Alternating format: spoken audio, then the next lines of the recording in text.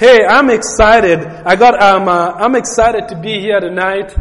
It's fun that there is no game actually on a Saturday, because I'll be thinking, well, what's the score right now? But it's good to not have that thought. But anyway, if you have been coming here, and if you have not, the last 3 weeks, I guess on Sunday mornings, Pastor Jerry has been talking about the house of God. Okay, and he's been talking about the house of God, and the house of God being a house of connection, a house of community, a house of communion. Talking about 3 things about the house of God. And that's what we're about: connection, community, and communion. Now, I've been listening to some of the CDs. I want to encourage you. The Bible says that faith comes by hearing, and hearing by the word of God. So if you want to grow in your faith, Kirsten, we were talking about growing in faith, and I thought about that. God says, faith comes by hearing, and hearing the word of God. And so if we're not hearing God's word, we don't get stronger in faith. And if we stay long enough without God's word, then we are dead in faith. We become dead in faith. Just like our bodies need nourishment with food, our spirit man needs the word of God for life. And so I just make it a habit to get like the CDs, and I pop them in my car when I'm driving around town. And you know what? My faith gets stirred up. My faith gets motivated. My faith gets activated, and I keep growing in faith. I can be discouraged. I can be going through a hard time, but when I hear God's word, faith begins to develop in me, and I realize that I can do all things through God. That God is with me and He's not against me. So I've been listening to the CDs, and they kind of fired me up, and they got me excited about the house of God. Okay? About the house of God and what it's about. But what it did for me, for my personal devotion, I started just looking back at the inception of when that word, the house of God, was actually initiated. The first time it was ever mentioned was back in Exodus. Okay? It was, some of you already know this, it was Moses and the Israelites, when they were about their journey out from Egypt into their promised land, which is now Israel. And God had instructed Moses, starting about Exodus, second book in the Bible, about chapter 34. Okay, we'll read 35. So if you have your Bible, just open 35 with me. I'm going to go through it real quick. But anyway, as you're looking, God tells Moses, here's what I want you to do. So I'm going to take you back to history, and then 35 is where we're going to read together. So prior to 35, God gives Moses specific instructions as to what the house of God was going to look like. And then it was called the tabernacle of meeting. Can you repeat that with me? The tabernacle of meeting. Just say it out loud, like the tabernacle of meeting. See, God wanted to meet with the people of Israel. So He designed a place where they could actually go in and meet with God. And so, but at this time, these guys were on a journey. They were not in a permanent home. They were heading somewhere. So it was like a tent. And God gave Moses specific instructions on what they need to do and what it was supposed to look like. Okay, so that's where the house of God started.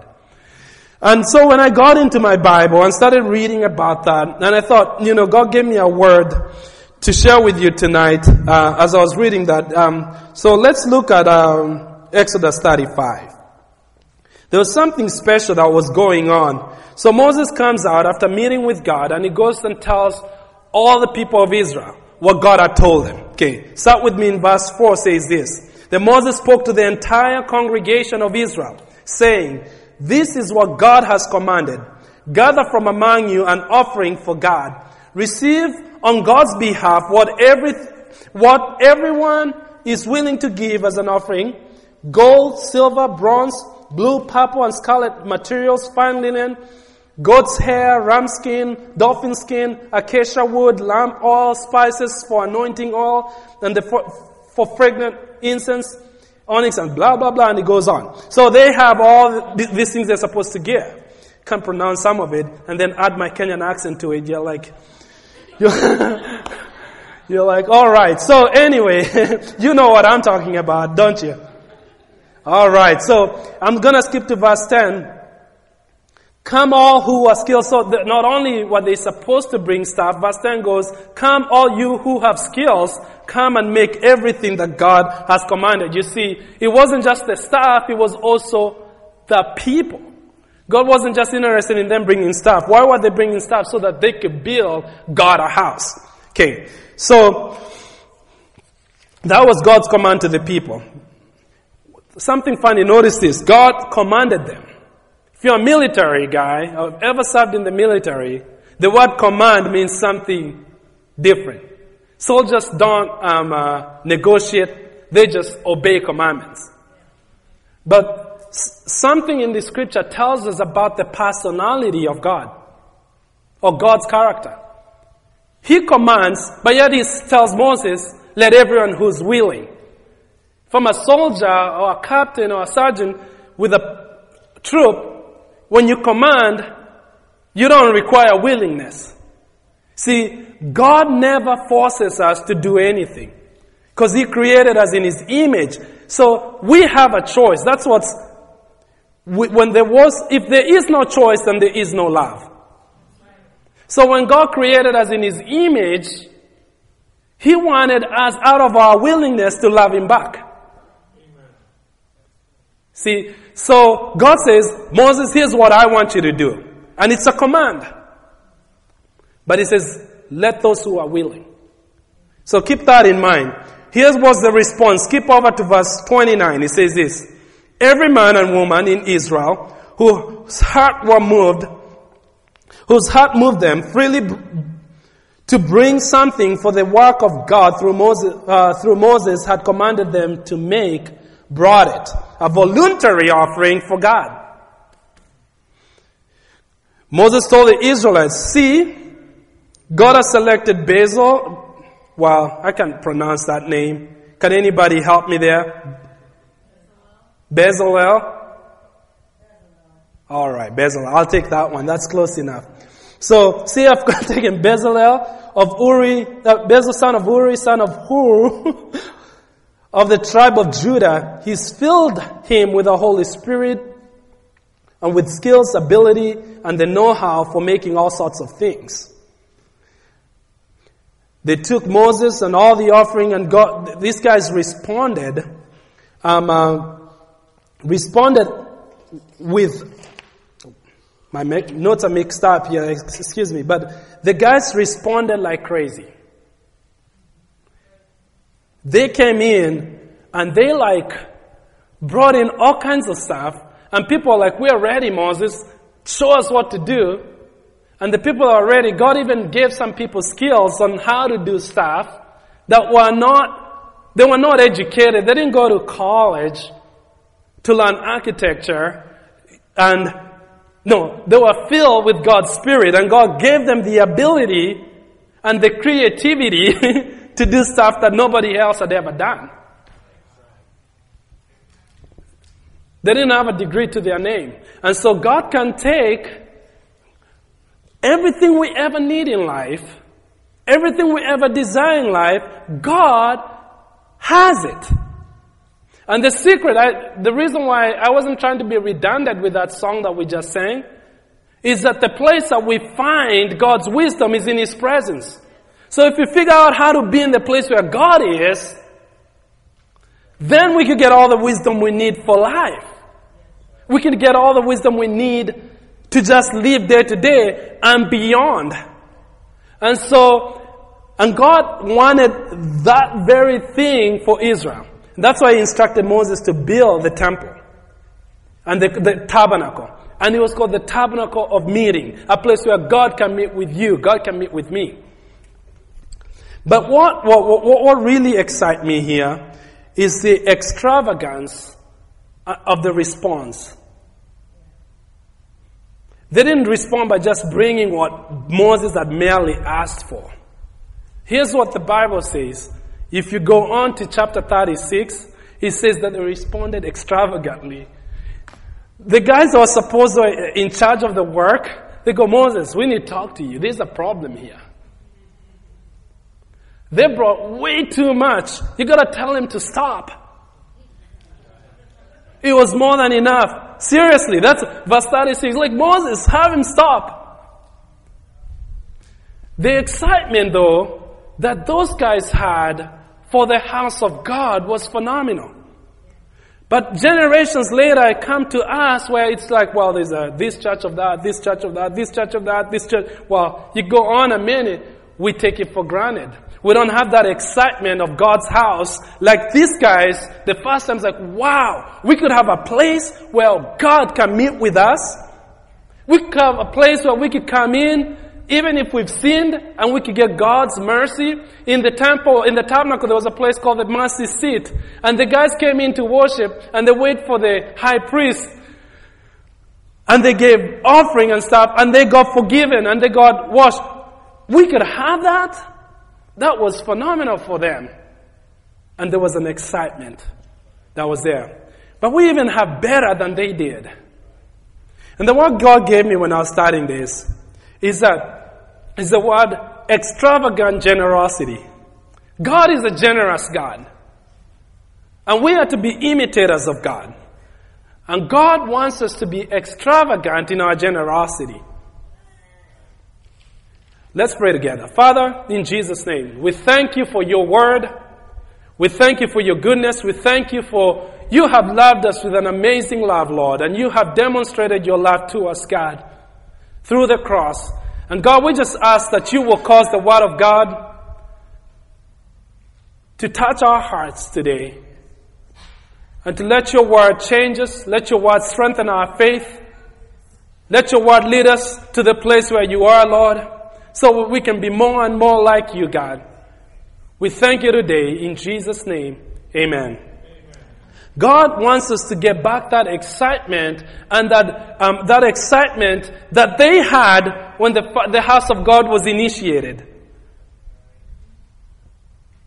You see, if you grow up as a kid where your parents gave you everything, and you didn't have a concept of where the money came from, anything you wanted was always given to you. How many of you know that you end up being a spoil? That's right. Fill in the blanks. You do. Have you ever walked with people like that? Gone to school with people like that? Played with friends like that? They have no appreciation. And so that's kind of the picture of what we have become. Because some of the things that God has made is so available for us. In our time, in our generation, we're like, forget that. Really, in the eyes of God, we become spoiled. Fill the blank. Because there is no excitement. Because all of a sudden, it's all about us. Spoiled brats, they only live for themselves. But these guys never had a place like that they could go to a tabernacle of meeting. This was a new concept. You mean the Almighty God who made everything, this awesome universe that we can never even discover all of it, wants to meet with me in a real personal way? That was awesome. And that generated some excitement in the house. And when Moses says, hey, here's what we need, they went in. Bible says, every morning they're bringing more stuff. I'm like, every morning. And the piles and piles and piles. And there was some excitement going on.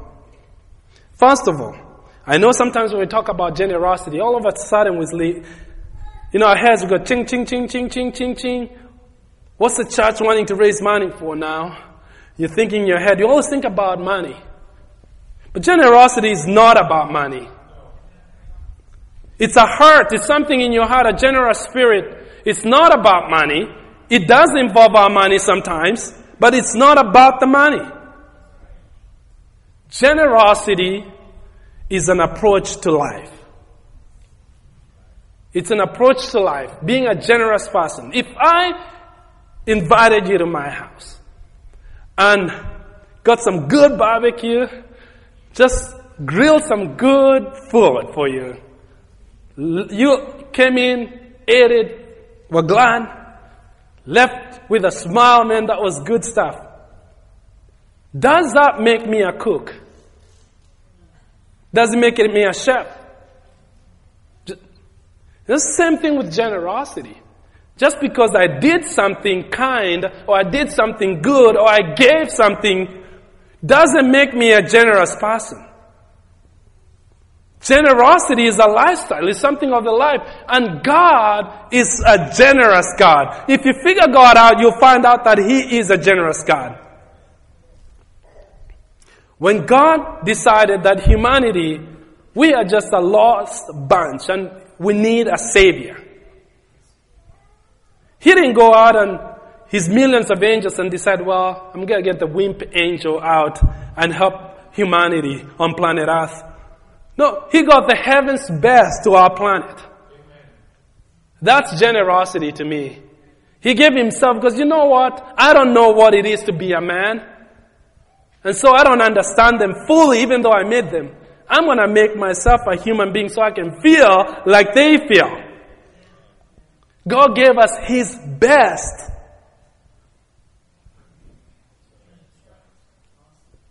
And so, Bible says this in Genesis, that we, human race, we've been created in the image of God.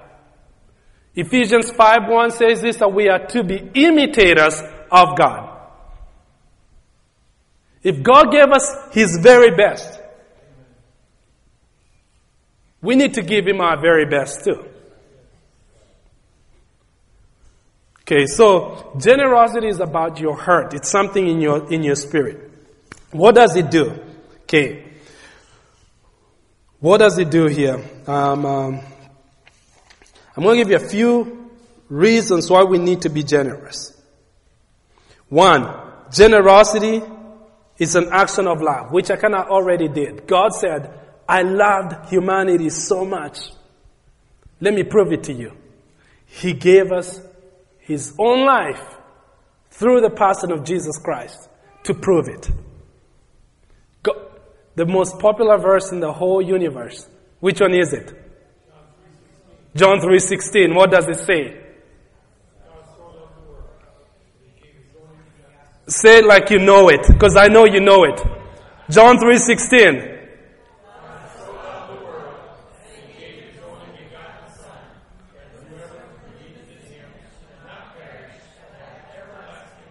God loves the world so much that He gave. Generosity is an action. It's a demonstration of love. Read that one, the next one with me. Romans 5:8. What does it say? But God demonstrated His love towards us in that while we were still sinners, Christ died for us. He didn't die for us because we were good, because we were perfect. He died for us because we were sinners. You know, humans, that includes me and you. If someone is not nice to us, if someone is mean to us, if someone is like Osama bin Laden, I don't like that guy. But imagine God would have come to the planet if Osama bin Laden was the only guy living on this planet. Because in that we were still sinners, Christ died for us. That's God, how He demonstrated His love to us. We love our kids. I have 4 of my own, 1 on the way. But if you're a parent, you know, you always want to give your kids the best that you can for them. Any parents in here? Why? We love Him. And so, but giving our kids everything they need or want, does not that really demonstrate our love for them fully? We all know that. Whether you're Christian or not a Christian, you know that. They need a lot more than just the stuff, the food, the education, the toys. They need our time, they need our affection. They need us to, affirmation when they do stuff. Those things make a huge, huge impact in the development of our kids. So just because they're provided for materially doesn't make them balanced kids. Doesn't make them secure adults when they grow up. Doesn't make them the people who feel like they can do everything. anything that God's put them in, it takes a lot more than just the stuff. And that's the same with God. Our spirit of generosity goes far beyond giving of stuff, even to God.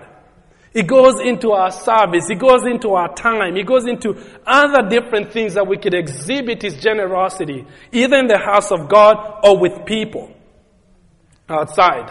We are carriers of God's love. And we need to be generous out there. How about ever thought about being generous in your kindness? Generous in your love. Generous with your smile. When you're running errands out, this is something I notice all the time. You go like to Home Depot or to the grocery store. The people that are walking out there, guys pushing the carts back, most of the time your mind is preoccupied with the stuff you want to do. And I always have fun with making a point to make an eye contact with a guy. Like last night we went to Walmart. That place is a zoo. I hate that place. But So we walk out, and this kid was, he took my cart outside, and he was just doing his job, and he's all serious. And when I gave it up, I said, "Hey, have a good night, buddy." And I looked, like it wasn't like I looked at his face and just took a pause and said, "Hey, have a good night, buddy." He looked at me and he smiled big, and he was all serious, consumed, and just that's all he needed. Probably people just passing by and thought, "Wow, they're doing something," but just to tell him that. And I get in my car trying to back up, big smiles like, "You're good," like he's watching me out and waving big time, So you can be generous in many ways. Just take 1 second can make a difference. It's about your heart, and that's what God is interested in. Being generous with your life. Some people just need someone to listen to them. They've got a lot just piled up, especially, and I've seen this with seniors. I've worked like in customer service, in planning, financial planning, and sometimes you find people kids are all over the country. And so they are home alone all the time, don't have a job, they've retired. Sometimes they just want someone to listen, genuinely, not just trying to lie. Just take 5 minutes, 10 minutes to listen. You don't have to talk much, just listen. And that's all they need. And you leave and you bless somebody big time. You made their day by just listening to them. So God wants that spirit of generosity that far transcends just giving stuff. Okay. So generosity, the first one was His love in action. Generosity produces praise. Is that my second or my third one? I think I got it mixed up here. Generosity releases God's supernatural power to work in our natural world. You could take something natural, you put it in the hands of God, and He uses the natural thing to do supernatural stuff. Watch this video with me here for a second.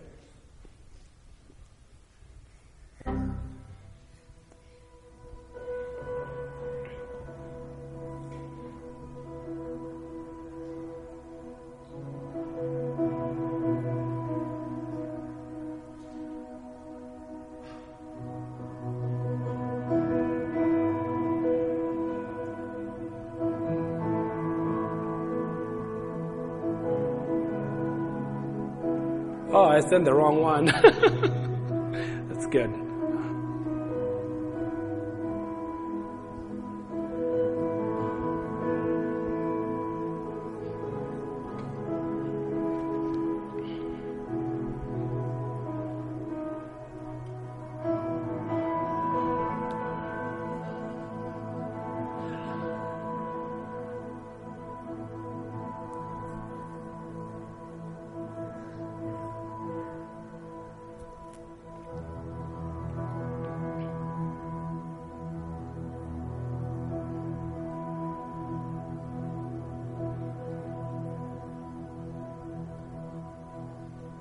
Yeah, I liked another one a lot better, but I sent the wrong one.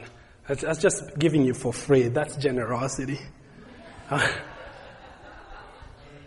Anyway, we get preoccupied so much with that just getting stuff. And God's like, "Hey, hold on, stop. Stop. See, the Bible says that God's ways are not our ways. God's ways are not our ways. And His thoughts are not our thoughts. And here's what it says in Isaiah 53. That just as far as heaven is far from earth, so is God's ways from our ways. When it comes to giving, when you have a need, you don't have any money and stuff, or it looks like stuff's going to get worse in the natural, our tendency naturally is to hold up and try to save and hold on to it. But God says, no. You need to give more. That's kind of radical. Because His ways are not our ways. If we are imitators of God, we do what? God takes the natural. You remember the story in the Bible? I think most everybody knows the story of the little boy that had 5 loaves of bread and 2 fishes. And he was shepherding and went out listening to Jesus, preaching all over the mountains and stuff. And when people got hungry, and Jesus' disciples says, what are we going to do? You know, all these guys are here, they are listening to you teach. They are all hungry, we could tell, and they have a long ways to go to get back home. And this little kid, Jesus calls up this little kid that has some food. And he takes it, he gives thanks, and he starts tell the disciples, start distributing the food to the people. And as they cut the bread, he multiplied and multiplied and multiplied. And they say 5,000 people, that's what the Bible says. 5,000 men were there, and they didn't even count women and children, which I'm supposing if they counted me, didn't count my wife and my kids, that's a lot more people. You know, back then they had more kids than we do now. And they said there was leftover. 5 loaves of bread, 2 fish will feed a little boy for a day. But in God's hand, in Jesus' hand, it could feed 5,000 people. It could feed thousands of people and still have leftover. Amen. God takes us the natural stuff. When we put it in His hands, He makes something supernatural out of it. When we give to the purposes of God, our money is natural money. But God uses that to do something supernatural. I believe that when we get to heaven one day, that we're going to be able to see the impact of every dollar we gave. We're going to be able to see the impact of every prayer we prayed. We're going to see the impact of every person we hugged and cared for. Because God takes what we could do in the natural and makes a supernatural something that has eternal significance. And so we are just so preoccupied with the little stuff now and holding it. But what I have in God's hand, He can do a lot more than what I could do with it. One thing that I've discovered in my walk with God, and it gives me peace in some of the worst times in my life, is this. God has a better plan for me than I have for myself. Jeremiah 29:11 says this. I know the plans I have for you. God saying it to us. They're plans to prosper you and not to hurt you. Plans to give you a future and a hope for the future. So even when I'm going through a hard time and I decide, God, you know, I'm giving it all to you. Not my plan, but yours for my life. Because I have plans for my life. Do you guys have plans for your life? I have plans for my life. And I know God, He wants to help me. But I want God's plan for my life. And one guy, a friend of mine, asked me one time. This was funny. Because I knew where I was going with it. There was a girl he was a single guy, and somebody liked him a lot. And he was struggling with, man, how do you know? Because he didn't like this girl, and the girl kind of liked him. And it kind of made him confused, thinking, well, I don't want her. It's like, well, he asked me this. How do you know if God's plan for you is what you would like? At first, I didn't know where he was going with it. So I kind of was like, okay, details about it here? Where are you going with it? And I realized what it was. It's talking about a relationship. And I told him the way I look at it is this. God knows our heart's desires. In fact, he says if we get ourselves excited about God, that he will grant us the desires of our hearts. But I also have to have my trust in God, that he's not going to lead me on to something that's going to hurt me. See, that's faith. That's just a fundamental of faith, of recognizing my faith in God is that I trust God enough that I know he's not going to do, if I lay my life to him, he's not going to do something that's going to be bad for me. See, he didn't say that it's going to be easy. That's not the promise of the Bible says. It's not going to be easy. He said, but I will be with you always until the very end. He promised that. So that means through thick and thin, he's going to be with you. He didn't say it's going to be an easy ride all the time. Because even some of the most godly, some of the most generous people go through hard times. The guy I can think about in the Bible is Job. I'm like, God, don't make me Job. Please don't make me Job. Because this guy, you read Job chapter 1 and 2, the Bible says there was nobody in all the planet that was as godly as this guy. Job will sit down in his house and starts to pray and begins to give offerings to God. It's like, God, I'm giving you this for your house just in case my kids even think about sinning against you. It's not like, oh God, just for me. He's already past that. He's giving way beyond for himself. He's like, God, I'm giving you gifts just in case my kids mess up sometime, Lord, that you would have mercy on them. This guy was another class of godliness, another class of generosity. And yet, he went through some tough times in his life that I'm like, God, I don't want any of it. But the good part of the story, a lot of people don't look at the end. Job ended up a better guy, a better person at the end than he was before. And it wasn't about the stuff. It was the person, the character that was built in him. He came out a better person. Not just that he was more wealthy than he used to be. He was just a better human being as he was. You know what Job told God? He goes, Lord, even if you kill me, my trust in you will not waver. I'll still trust you to my deathbed. See, and some of us, when something bad happens, God forgot about me. Where is God when this happened? People start blaming God for bad stuff. And Job, everything that he ever had, still puts his trust mightily on God. And so, God uses our generosity. I have a series of scriptures here. Luke 6:38 says this. Here's our thought and God's thought. He says, give and it will be given to you.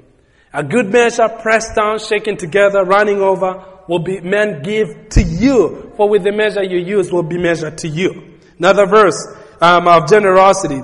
In Proverbs it says that the generous heart shall prosper. And he who refreshes others shall himself be refreshed. I thought, I need to take care of myself before I can take care of others. I read on USA Today this week, they did a survey about the countries that give the most. The United States was the top of the line.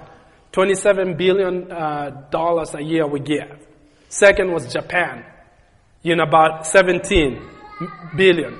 And then after Japan, it was Germany, and then France, and then England.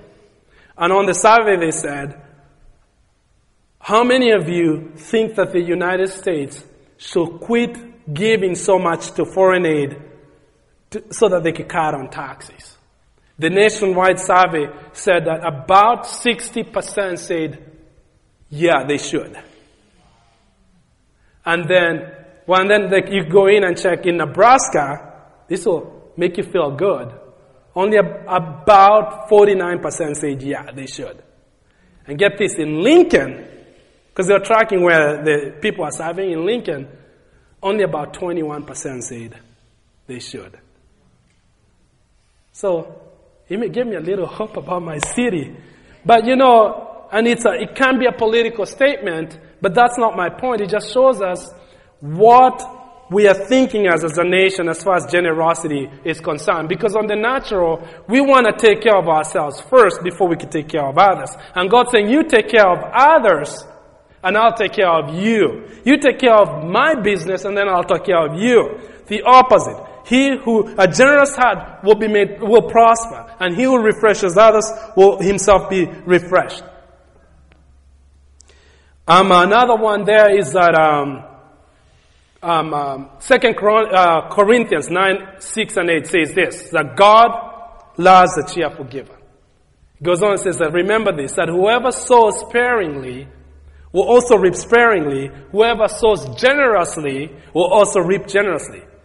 Goes on to say that each man should give what they have decided in their hearts to give, not reluctantly or out of pressure, because God loves a cheerful giver. You're giving with excitement. You're giving with a cheer. And then the other one there about God is like in 2 Corinthians 8:7 says this, that as you excel in everything, in faith, in speech, in knowledge, in all diligence, and in your love for us, see that you also excel in the grace of giving, in the grace of generosity. God doesn't want us to just do acts of generosity. He wants us to flourish or excel in generosity. That becoming our lifestyle. And the last thing I was going to talk about generosity is that generosity results in thanksgiving to God. See, we give for three reasons. We give for the purpose of advancing the kingdom of God. Like on a practical level, let's say for our church, we want the needs of the church to be met. These lights cost something, the building costs something. We give for that stuff. We want the kingdom of God to advance. Then we give to help others who have need. And that's the part the world knows about. Hey, and the Bible talks about it all the time, that we need to help others. We give for that reason. There's one, though, aspect of giving that we forget a lot. In fact, it doesn't talk about, we give to give honor. That makes sense. We give to give honor. Kings give to kings. They don't give to fill a need. When President Obama visits, somebody from another country come in, they always exchange gifts. Or they always give him something. Why? To honor that nation and that person. They're not giving to give a need. They give for honor and respect. Sometimes we just give for that honor and respect to God. Not because there's a need. Not because we're helping something. We're giving just in honor and respect to God. Proverbs says this, honor the Lord with the first part of your income, and God will bless you. So, I feel that the Lord just wants us to come back to a heart of generosity. Renew that excitement that they once had when they were told about the house of God. That excitement, and you'll see it a couple other times in the Bible, that the same picture happened. And I won't go into details about it because of time. But we don't need to take things for granted. Let's not take God for granted. Just because He's been so generous to us, that He doesn't even impose Himself on us. And so we take advantage of it, and we take Him for granted. And so we need to live as people that are going to make an account one day to God. And that's not why we live, but it's good for us to be conscious and understand that. And the reason why we have free will, it's all because of God's generosity. He could have made us all robots. And we can obey Him without our will. But God was generous enough to make us in a way that we can make a choice. He will love it if we loved Him back. But He will not force us to love Him back. 3 things tonight, if you got to remember this. There's 3 ways we could express generosity. 1 is spirit, 2 is service, and 3 with substance. Spirit, God is only interested in us, giving of our total self to Him. The part of us that's made in the image of God is the real us. And that's what God's interested in. In service, we need to give more. We need to give of our time and our talent for the purposes of God. We want given talents and different giftings just for ourselves. We're given to glorify God in it. When's the last time you used your gift to glorify God?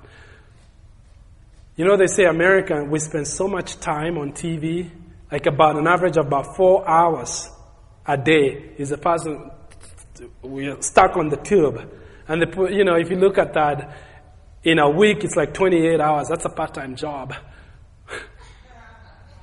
In just 2 more hours, and you can get benefits. And if for 65 years, we spend how many solid months just on the tube? 9 years. Kid was born, went to 3rd grade. Who were glued on it.